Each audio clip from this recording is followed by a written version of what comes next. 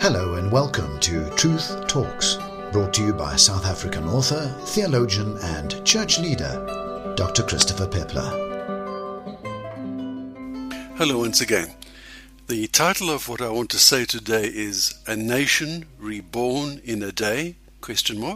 Can a nation be reborn in a day? Well, here in South Africa, we have just witnessed the most remarkable prayer meeting in recent history anywhere in the world.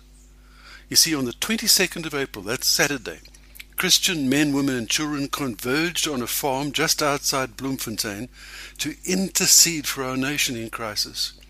And they came in cars, buses, trains, planes, bicycles and even horses. They came from all over South Africa. Over 1 million people came and joined with hearts, minds and spirits and voices together with one accord. We surely have to ask Isaiah's question, when Isaiah in 66 verse 8 said, "Who has heard of such a thing? Who has seen such a thing?" None of us have seen such a thing in our lifetimes. Well, what happened was Angus Buchan called the Christian people to prayer, and they responded. Not only did people stream to Bloemfontein, but they had prayer meetings, combined churches meeting together in all the major cities and even the small villages and cities in our land. I suppose the sum total must have been 2+ million Christians praying. In Bloemfontein, Angus first of all led the people in a confession of sin. For surely we have sinned against God in our private lives and in our national life. He went to pains to state that the meeting wasn't a political event at all, that we Christians don't fight against each other and we don't fight against political parties. We fight for what is good in the face of what is evil. He then said that he would do the praying, but that the people gathered, the 1 million+ people, should say Amen to each of the prayers, because Amen means let it be so. So then he prayed that God would raise up a Jesus-fearing government in our country very soon.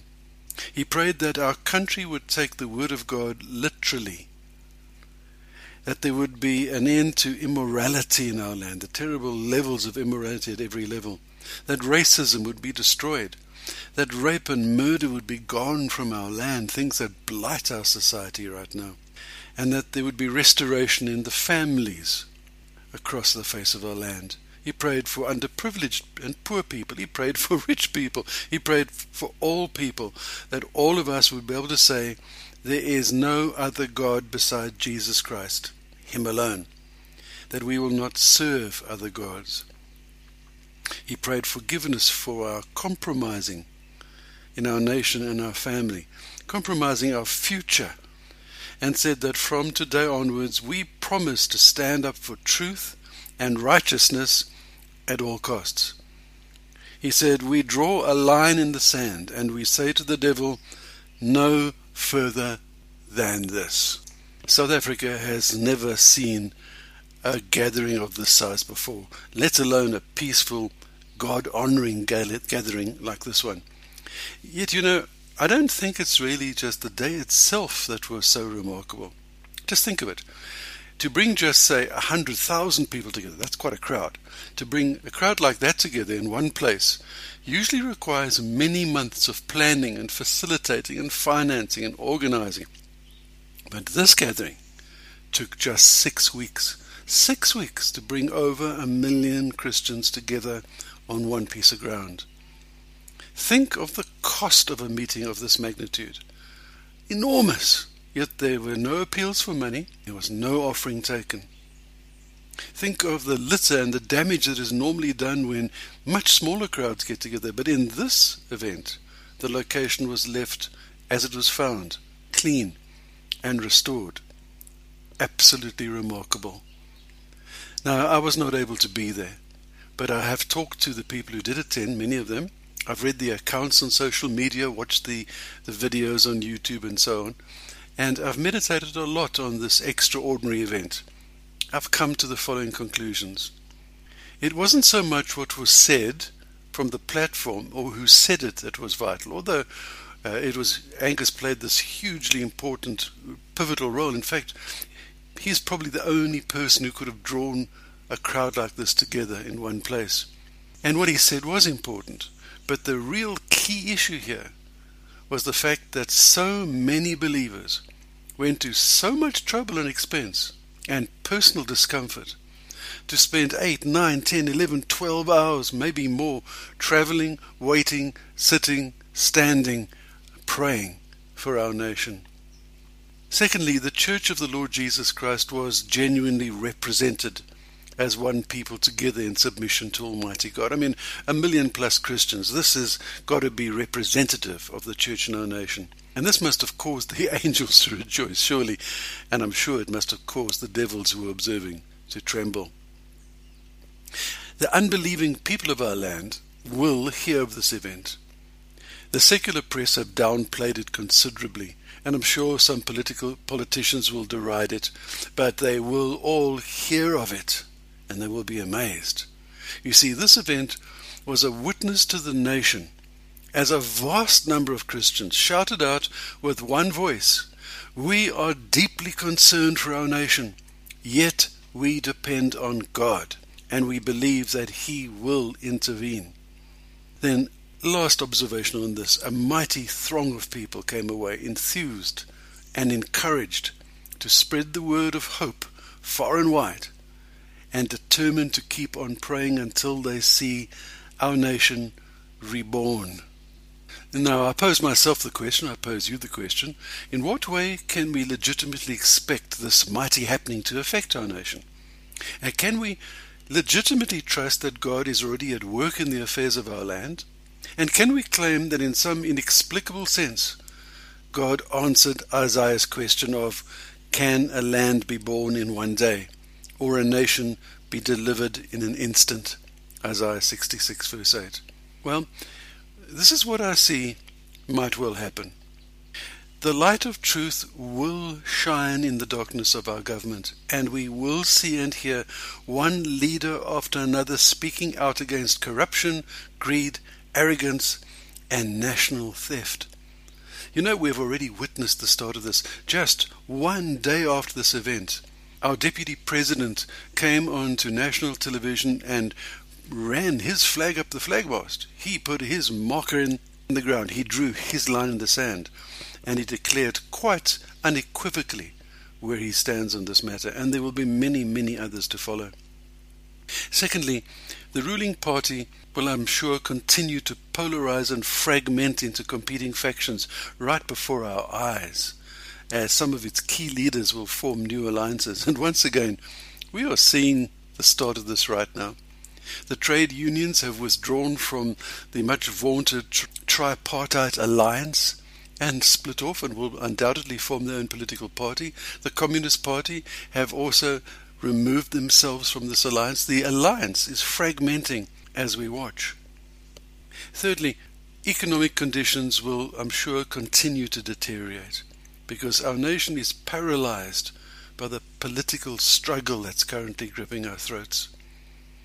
The powers of evil in our land will most likely attack the church, accusing it of siding with foreign influences and betraying elected leadership of the nation and so on and so forth. But for every onslaught, the light of truth will grow more intense and glorious.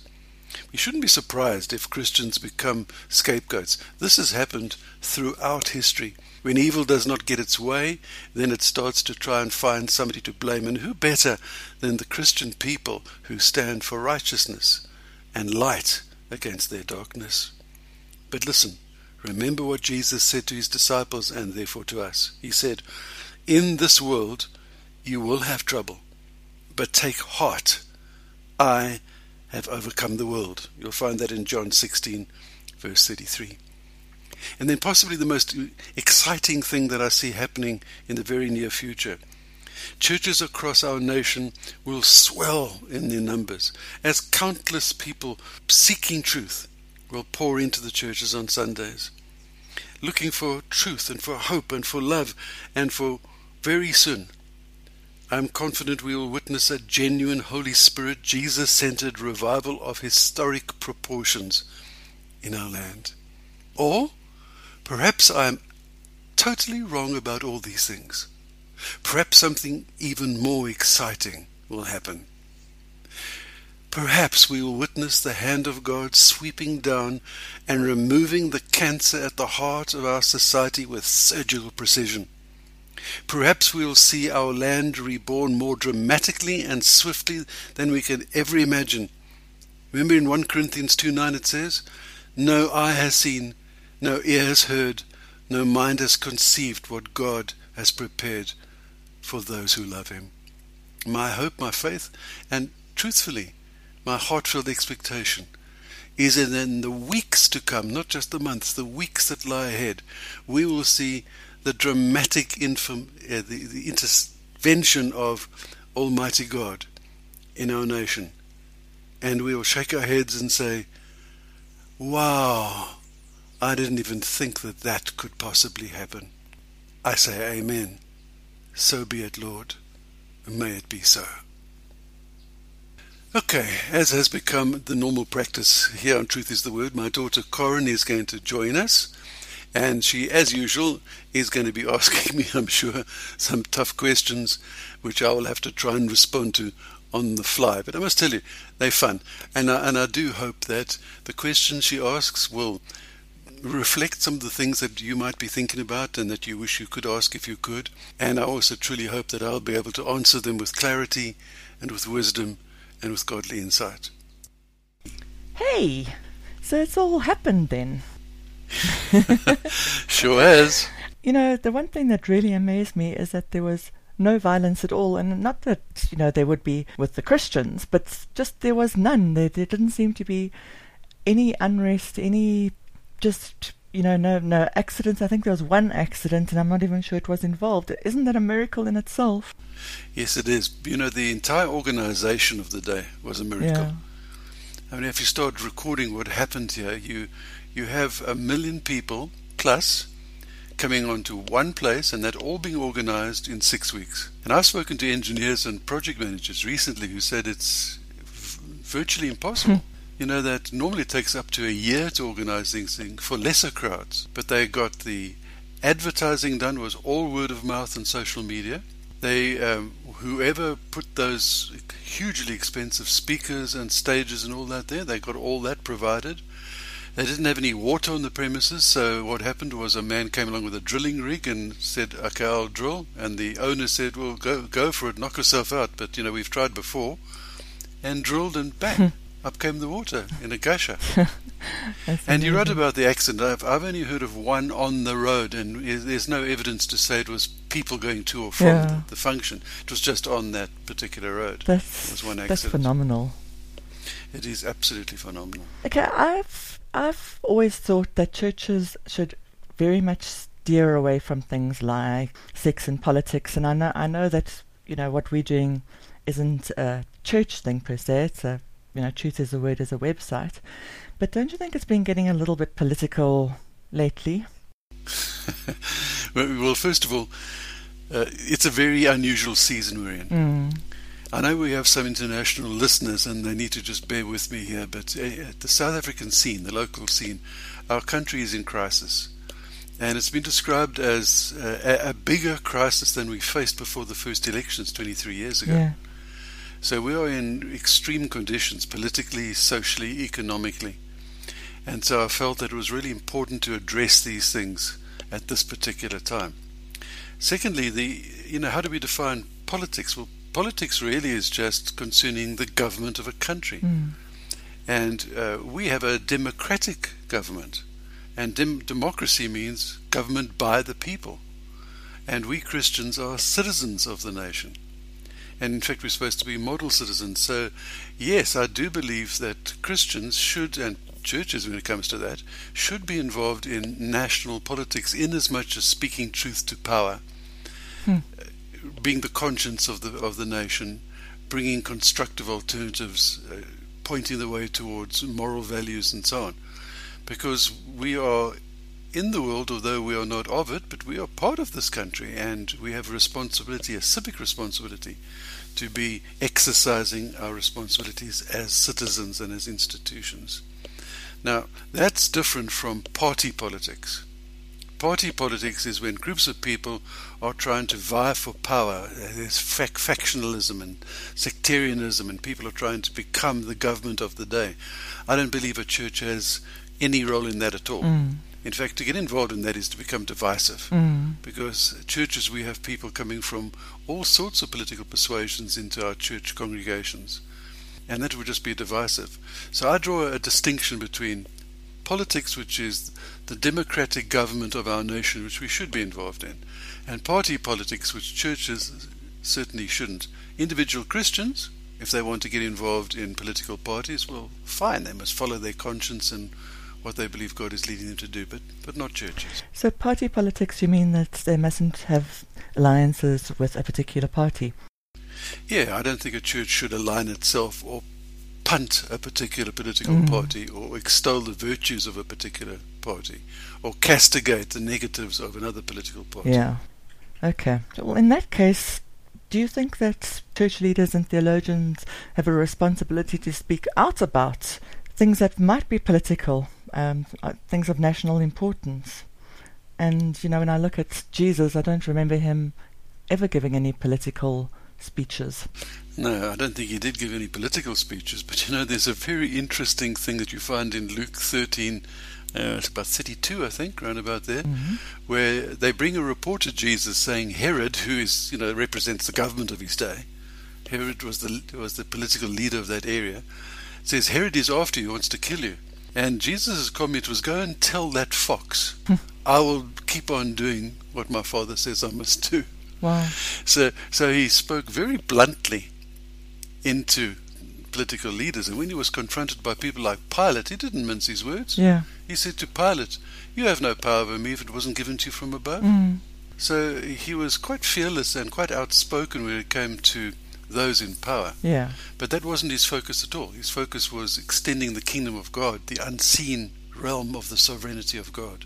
So whereas he didn't address politics per se, he did say other things like, you, my disciples, have to be the salt of the earth. And in fact, the NLT translation says, you are the salt of all mankind, I think it says, humanity, all mankind. And the very next verse in Matthew says, and you are to be the light of the world. So we disciples are to be salt, and salt is a preservative.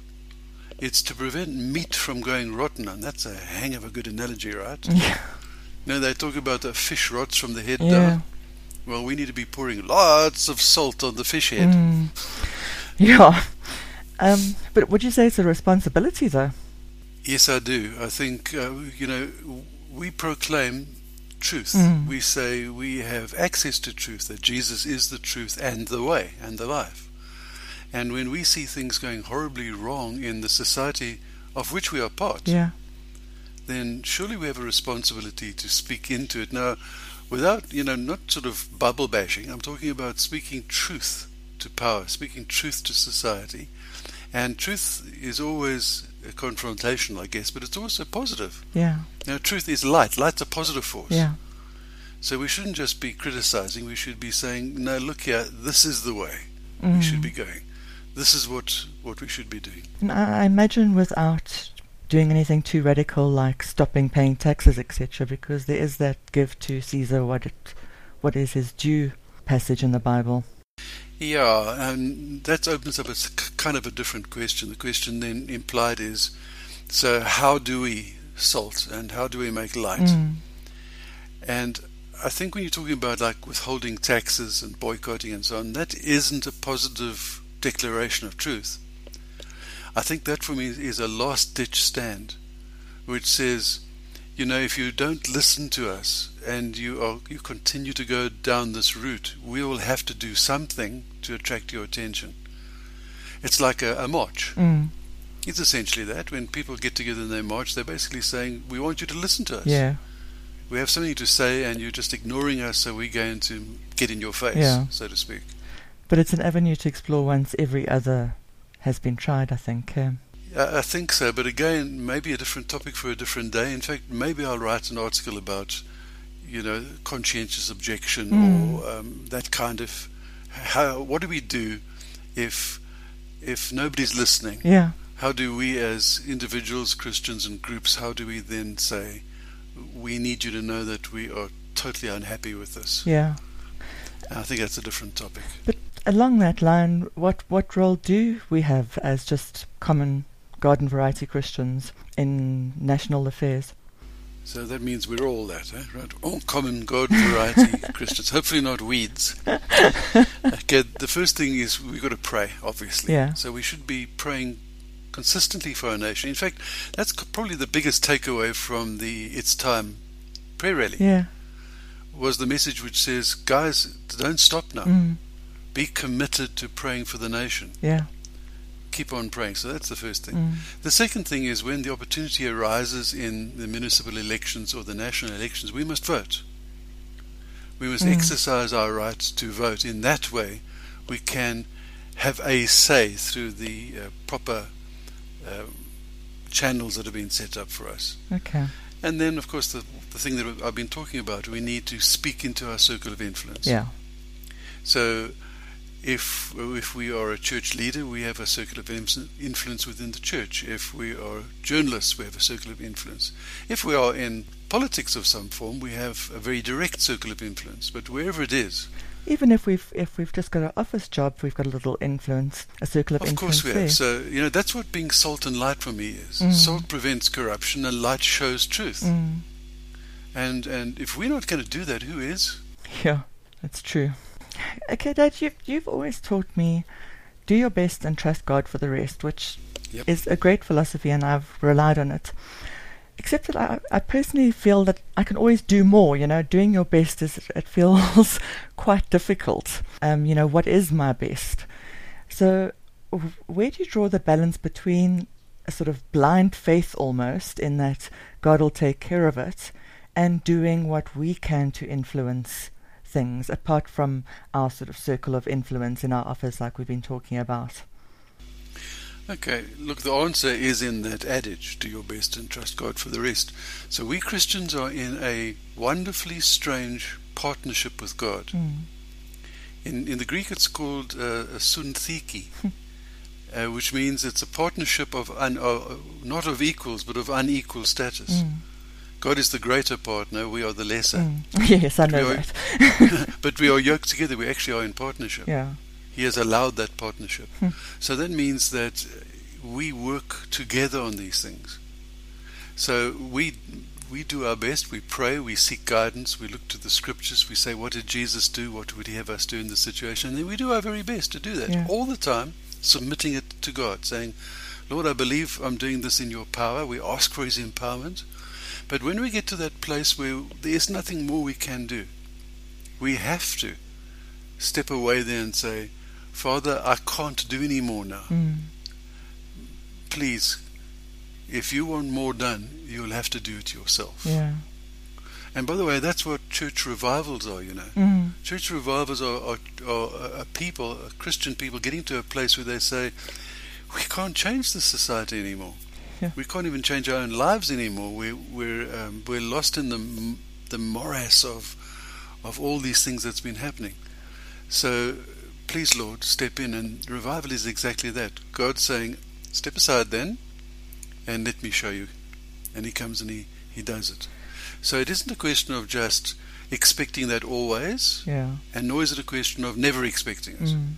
It's a question of, together with God, we do our utmost. But when all fails, we still trust God. And again, Angus had this expression at the prayer gathering. We must always add, but God can, at the end of our sentences. Yeah. I can't get any further down this line, but God can. Yeah. So that kind of expresses that same partnership that we're in. Okay. I want to ask you now the biggest question. Yeah. So on the day of the event, those of us that didn't go, I know that there were little gatherings, people were praying. There was this feeling of great excitement and anticipation with me, with the people that I spoke to. And then we kind of didn't really hear anything, and everyone was watching to see what was going on.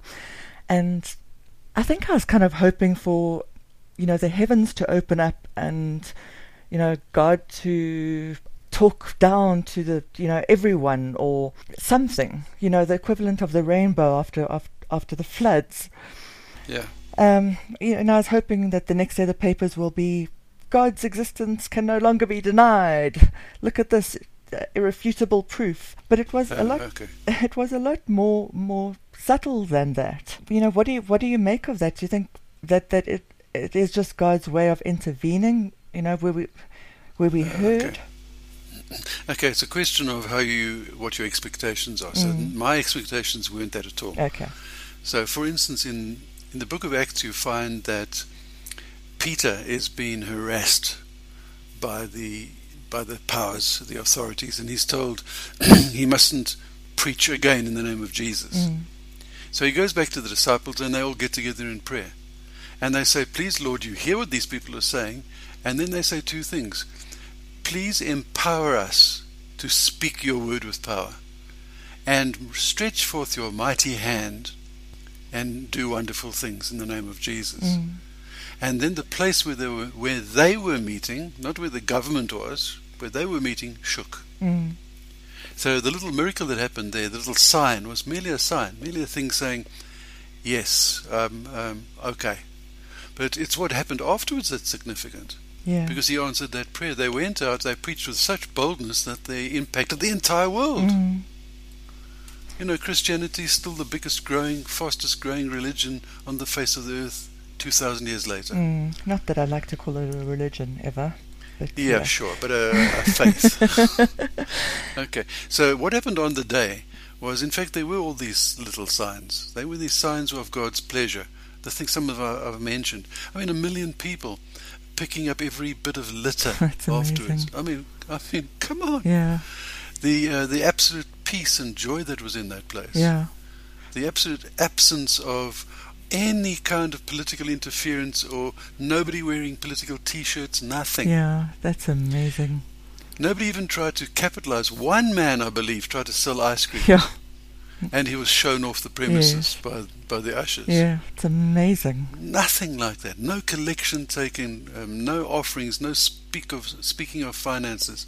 That's miraculous. Then, just as Angus was coming to the climax of what he had to say, a typical Bloemfontein type whirlwind came up. Yes. Windwarrel. And it came with quite a lot of power. It blew one poor lady's hat. I don't know if you've seen the videos. There's a big blue hat that goes straight up into the heavens. No, I heard that an umbrella went upside down, inside out. Yes, yeah. And then you actually catch sight of this little whirlwind zipping across. Now, okay, you get those in that part of the world from time to time, but the timing is just too perfect. It was a perfectly peaceful, still day. There was no wind before, there was no wind afterwards. So there were these little signs. So the real issue is, has God now started to move in our nation? And I believe he really has. The very next day, our vice president actually came out for the first time and decisively before the nation said where he stood. That he was against corruption and he was against the factionalism that was happening in our governing party and so on. And he's been pussyfooting around this for years. Yes. But the very next day, he comes out and he says that, and after him, one after the other, important leaders in our nation have been saying similar things. So the meeting wasn't supposed to be the be-all and end-all. It was the beginning of change. Yes, it was, because what was the meeting? The meeting was 1 million plus Christians coming together and saying, please, Lord, intervene in our nation. Well, a huge ball of fire coming from the heavens and going poof over the horizon would hardly be doing much for our nation. It would. That's true. No, an intervention by God is not fire and wonders. Yeah. An intervention by God is changing stuff. Yeah. And look, we have got this nuclear deal that has been on the table for over 2 years. It wasn't put through Parliament. It was going to cost, they say, the report is over R1 trillion, which is a disgusting amount of money. It was undoubtedly corrupt. There was no tender process. It was all done in smoky rooms in the dark. Yeah.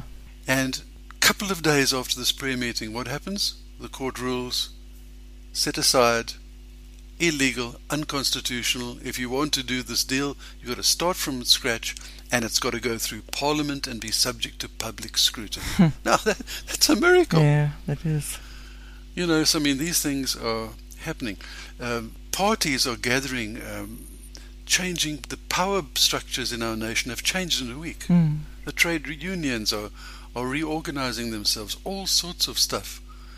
And our justice system, our High Court and Constitutional Court system, has come through with such power.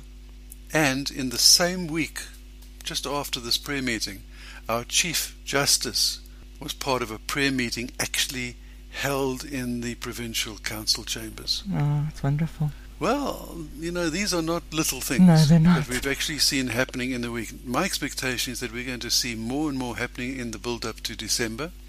I think we're in a period of huge change. And we are going to be amazed. I honestly think we're going to catch our breath as the weeks and months tick by, and we're going to say, who would have thought this possible? Who would have thought that this kind of change could have come into our nation?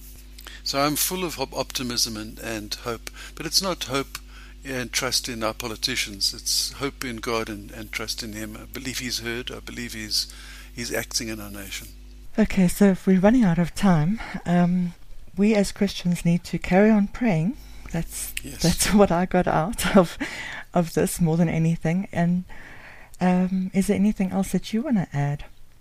Well, we've got to continue to pray. We've got to continue to speak into our circles of influence. And you know, we started this Q&A by you asking, hey, hasn't truth is the word become a bit political of late? Well, I don't class it as that, because our mandate is to speak as Jesus speaks and to be Jesus-centered.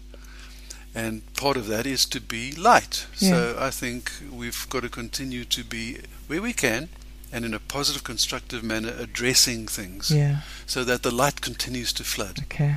So that the darkness can't creep in around the edges again until we see the massive changes actually happening. Okay, great. Thanks very much, Daddy. Okay, daughter of mine, and bye to you, bye to everybody. Bye. Thank you for listening to Truth Talks from Truth is the Word Ministry.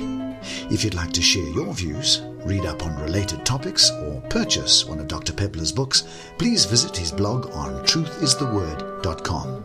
And remember, Truth Talks.